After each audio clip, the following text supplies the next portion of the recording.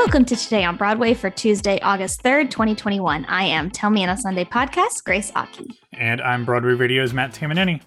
As always, make sure that you're on our Patreon for Broadway Radio. That's patreon.com/Broadway Radio. And I wanted to start today's show by offering our deepest sympathy for the family of the legendary Alvin Ing.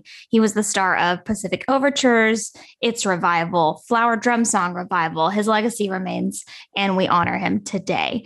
Now, Matt, this is kind of our first show to start the week, like for us. Mm-hmm. What was your weekend like? How was the show with Ashley? I know you've got some humble pie to eat in a second. Well, so do you. So do you. But you didn't say it on air. But no, my weekend, actually, I went and saw a show this weekend. Only my second indoor show since being back. I was a little nervous about it. But it was physically distanced. Like they took out like, half the seats in the theater. So it was a little bit better. But a friend of mine, music directed a production, professional production down here of The Bodyguard. So I went and saw that. Yeah. And I expected the show, not like the production, but the show itself to be horrible. And it wasn't horrible. It wasn't good. The book is not good, but it was far less bad than I anticipated it being. And, it's interesting because this is a professional theater here in Orlando that usually has like one or two equity contracts for performers in its musicals and in its straight shows. But obviously with all of the different COVID protocols in place, they couldn't do that. So I think the show probably was hampered a little bit by the fact that they couldn't get any equity contracts for the show. Interesting. Especially for the Whitney Houston, Heather Headley, Deborah Cox part. Yeah, like those three women who have played this role either in the original film or in the musical versions are like star quality charisma. And the woman who played the part down here was very good, great vocalist, great actress, but like didn't have that like star it factor. And I think the show was hampered by that. Now, even if you literally woke Whitney Houston up from the dead and put her in this show, she still, no matter how good she is, could not overcome the kind of sloppily written book. But I actually enjoyed it a lot more than I thought I would. So I went in thinking that I was going to be severely underwhelmed by the show on its, pages. And I was not. So I actually enjoyed it quite a bit. I love Whitney Houston. I love that movie. Yeah. So I think it's always, unfortunately, we're always going to compare somebody to Whitney Houston, which sucks. It's not their fault at all. It exists when you're the greatest actor singer to ever live. Anyways, I also saw a show this weekend. I was up at a Gunkwit Playhouse and I got to see Escape to Margaritaville. I didn't realize that they were doing like full on shows right now. Oh, wow. And they are like full on. They have this huge outdoor tent. It was incredible. Like I was so shocked. They put on like a full Broadway show in this giant outdoor tent. Unfortunately, I was there a night that there was a torrential downpour in Maine. Fair. and part of the plot of Escape to Margaritaville is that there's like this impending storm, and the storm was already there. So I felt really bad for the actors. Yeah, true story, which listeners might know because I've probably mentioned it before, and you don't. I actually worked at Margaritaville for one summer. For 9 months down here in Orlando at City Walk at Universal back in '07. So yeah, lots of good memories about volcanoes erupting and stuff like that. So Lost Shaker of Salt, Fence to the Left, Salt. Yeah. I'm glad that we both got to enjoy some theater, and now we're going to talk about some theater news. So today is the day that Matt has to talk about the fact that, and I didn't have a chance to listen to it yet, but on Broadway Radio, you did kind of mention that we thought, and you and I both were on the same page. We both had sources. Everybody was on the same page. So the new Satine has been named by Moulin Rouge, and it's none other than Natalie Mendoza. She appeared on the West. Hold on. Other than Natalie Mendoza? Who the hell is Natalie Mendoza? Well, for the U.S., we're not as familiar. But I believe if we were a West End show, we would have which we are famously not. We would have seen her in Miss Saigon, Here Lies Love. briefly on Broadway. She played Arachne in the early previews of Spider-Man Turn Off the Dark, but she had to leave because of an injury. She got hit in the head. And she had a concussion in like the first preview. She came back for a little bit, and then she left after another injury. Like another person was injured. She left. Yeah, I mean, welcome back to Broadway. I mean, geez. Welcome back to Broadway. She is a Filipina Australian actress, which I've seen a ton of my Asian American, especially theater people tweeting about today, that they're so excited to feel a little seen again, like as we kind of re-enter Broadway. She also appeared in the original Baz Luhrmann film of Moulin Rouge as China Doll, which I was like, I don't love that character name, especially the fact that like, yeah, she's Asian. She's born in Hong Kong, but I'm just like, that movie is, I loved it at the time. Now I've learned deeply problematic and racist. I'm excited about this announcement, but it certainly differs from what we thought. Yeah, I had no less than 4 or 5 people tell me that, including you were one of the 4 or 5 people who told me, that Courtney Reed had not only been offered but accepted this job. She was like one of like 5 or 6 names that I'd heard was offered, and because producers right now are trying to do things on the cheap, a lot of the other bigger name folks who had been offered, whether they were Broadway people or not, had turned it down. So I don't know what this is, what happened with Courtney. She had already been announced to be doing that Disney Princesses tour with first with Laura Osnes and Susan Egan, and then in January 2022, Laura is going to leave for like 4 months, which for a reason that I don't know what it is at this point. I'm sure it's Bonnie and Clyde in the West End? No, because that's just 2 nights. Oh, just like 2 nights, Yeah, so, but that is in January, so that's obviously part of it, but not until April. So I don't know what that's all about. And then Christy Altomar is going to replace her for that leg of the tour.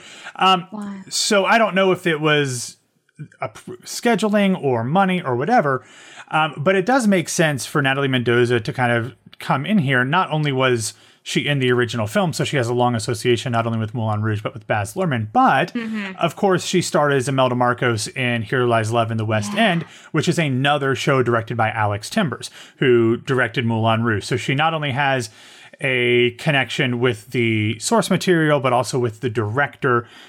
So she is certainly one of the most talented people that you could get for this role. So she's very talented. She's not Courtney Reed, which is the surprise to me. She's definitely not a Broadway name. So that's why we were really surprised, because we thought, okay, you're replacing Karen Olivo, Tony winner, right? Yeah, Tony winner for West Side Story, yeah. Yeah, like Karen Olivo is such a big Broadway, especially name, because they've got Aaron Tveit and her. It made sense. This one is absolutely out of left field, but I'm excited to see her if I can afford it, and I can't.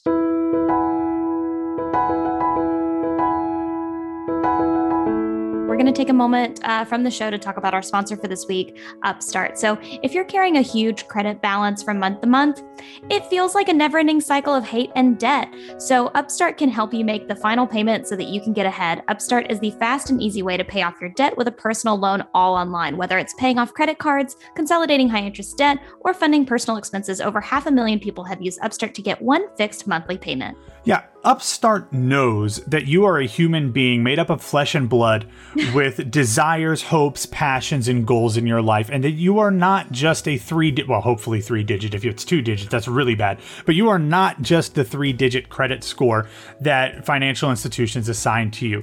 They are trying with their program to expand access to affordable credit.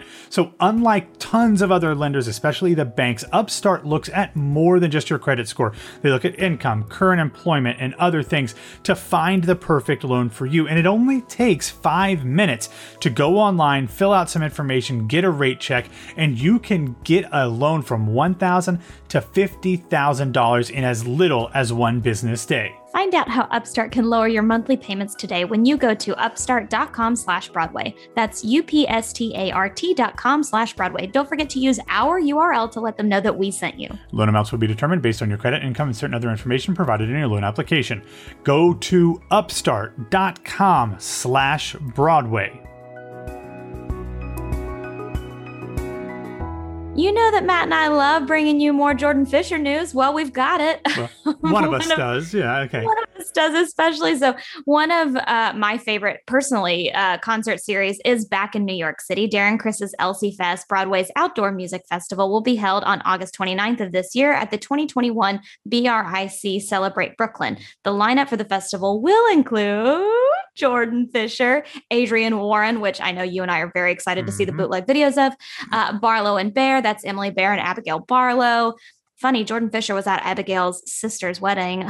Wink, wink, nod, nod. Good friends with those people. Okay. Darren Criss and Kristen Maldonado and the one and only Sir Alex Brightman. That's how he refers to himself. That's what I'm legally required to call him, is Sir Alex Brightman. I mean, it's legally, I'm bound to call him Sir Alex Brightman. That's what's in his contract most of the time. Sure. Two-time nominee Sir Alex Brightman. Tickets for Elsie Fest go on sale tonight, August 3rd. So I've never really had strong feelings for or against Darren Criss. Not that I disliked him, but I wasn't a huge fan. But I didn't have anything against him. But I recently saw him on a television show, Grace, and you likely will not be surprised to know that it was on my favorite television network, HGTV. He did an episode of, I think it's called Celebrity IOU with the Property Brothers. Oh, nice. Yeah, where he had his manager's like garage in LA like turned into a like an office and like an extra bedroom and like a band thing, and like redid his whole backyard with landscaping. It was great. I love that show. I love anything on HGTV. I know you do. So to see Darren Criss do that, and just how like that's like his best friend, and so I really enjoyed that. And check it out. It's on Discovery Plus if you want to watch it. That's not an ad, but I will recommend getting Discovery Plus and getting the commercial-free version, and then watching Beachfront Bargain Hunt Renovation every night when you go to bed. So that's my plan. I'm just realizing that the last time I was at Elsie Fest, I was actually, this sounds like a brag, and it's not, because I was kind of mad about it. And here's why. I'm not totally mad about it, but I was backstage for it with my friend Ali, because she was performing. And then I was mad because Alan Cumming was performing this incredible Sondheim medley that I kind of like had to peek through and watch from the sides. And I don't know if I can like find or link a video to it, but it's really good. Like his whole performance that night. And anyways, I kind of wish I had been in the audience. Totally. More than like behind the stage. But it was a really great night. And I just recommend, if you're in New York City, to watch it. But if not, wait on all the videos, because they're always really epic. And I have to shout out for this moment that I returned to our Zoom link, which is how we record these right now. And Matt's username that he's changed is Rongy McRongerson as his name because of the whole Satine situation. This is the funniest thing I've ever seen in my life. So sorry that Matt had to legally change his equity name to Rongy McRongerson. I mean, you got to do what you got to do. You got to do it. Yeah. All right. So some more, I guess, Broadway adjacent news. So Broadway in Chicago has announced the lineup for their season, including the pre-Broadway run of Garth Drabinsky's Paradise Square for their pre-Broadway premiere, November 2nd through December 5th, 2021 at the James M. Niederlander Theater, plus Oklahoma, Hairspray, Hadestown, To Kill a Mockingbird, and Ain't Too Proud. So I will actually be in Chicago at the end of November, and I'm going to try to see this pre-Broadway run, to be frank with you. I'm going to bust my butt to try to go. Because I'm very Ragtime curious. 2.0? Ragtime, the sequel? Yeah. Anytime somebody's like, okay, Civil War, but not. So make it ragtime, like, okay. Make it ragtime, but 50 years earlier. Okay. Well, yeah, it's New York setting. Yeah. Interesting. Premiering in October on PBS, a documentary on Rita Moreno called Just a Girl Who Decided to Go For It. It's going to feature archival footage of hers, reenactments of her childhood, animation, interviews with her, then close friends of hers, performers that she influenced, like a whole slew of people. It's very exciting. And I just want to ask Matt, would Rita Moreno be the first person to win an Oscar in the same category for the remake of the same movie if nominated for West Side Story? Would she be the first? I'm going to put this on Twitter because I want to know. I mean, she'd have to be, right? I don't know. For the same category, but not the same role. Right, of course, because she's playing a character that has never existed before in West Side Story. I would think she'd have to be. I mean, I can't imagine there's anybody else who's actually won 2 Oscars for 2 different versions of the same movie, let alone in the same category. Yeah. Let alone nominated. There's probably not even people been nominated. So I would assume she would have to be. This would be a legendary addition to her, to her legacy if that actually happened. So I'm rooting for it now. Hadn't thought about it, but I'm rooting for it now. Shout out Film Twitter. I want to know. So in a wonderful NPR spotlight, Jeremy Goodwin highlights the future of Black inclusion in Shakespearean productions. So in this little excerpt, UCLA's Arthur Little talks about one way to make his canon more accessible is simply to make his cast and creative teams more diverse. You don't say. There's been a movement in the U.S. since the 1990s to cast more Black actors in Shakespeare, but the once popular trend of colorblind casting is giving way in many quarters to calls for color-conscious casting. I love that little excerpt from the whole thing. I recommend listening to it. I recommend the link that we're going to include in the show notes. But yeah, I think I never had to consider the fact that who is it? Laurence Olivier is in blackface for the famous film in Othello, in Othello. And I had to go wait a second. All of these iconic pieces are always mainly white dudes helming these big Shakespearean productions. And so I really appreciated, Matt, you sending that article to me because, I was great. Just well, that's kind of the future of this, isn't it? I hope so. Yeah. I mean, we've got Andre DeShields doing Lear in St. Louis. I think, obviously John Douglas Thompson does a ton of Shakespeare stuff. He's actually the image of the article on NPR.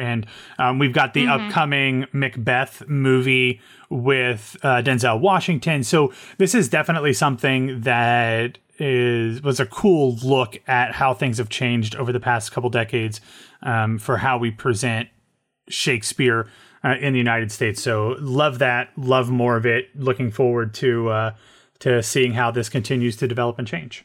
Yeah. And I swear to you, it's not to plug my own stuff, but I did have a conversation with Anish Sheth on my podcast, Tell Me on a Sunday, about her inclusion as being an Indian actress in Shakespearean pieces, always having to play the maid.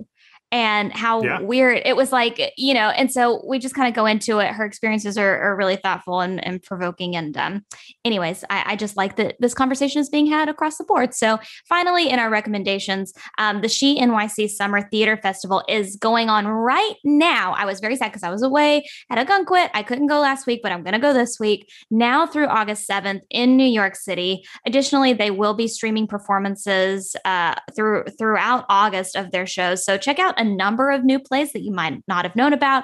They're an incredible organization that funds new female playwrights, non-binary folks. It's a great organization that I'm currently working with. But no, they'll be streaming their shows throughout the week. Matt, I hope that you're able to catch some. I know that you've been watching some really, really good virtual theater. I'm trying to understand it more, especially doing one later this year.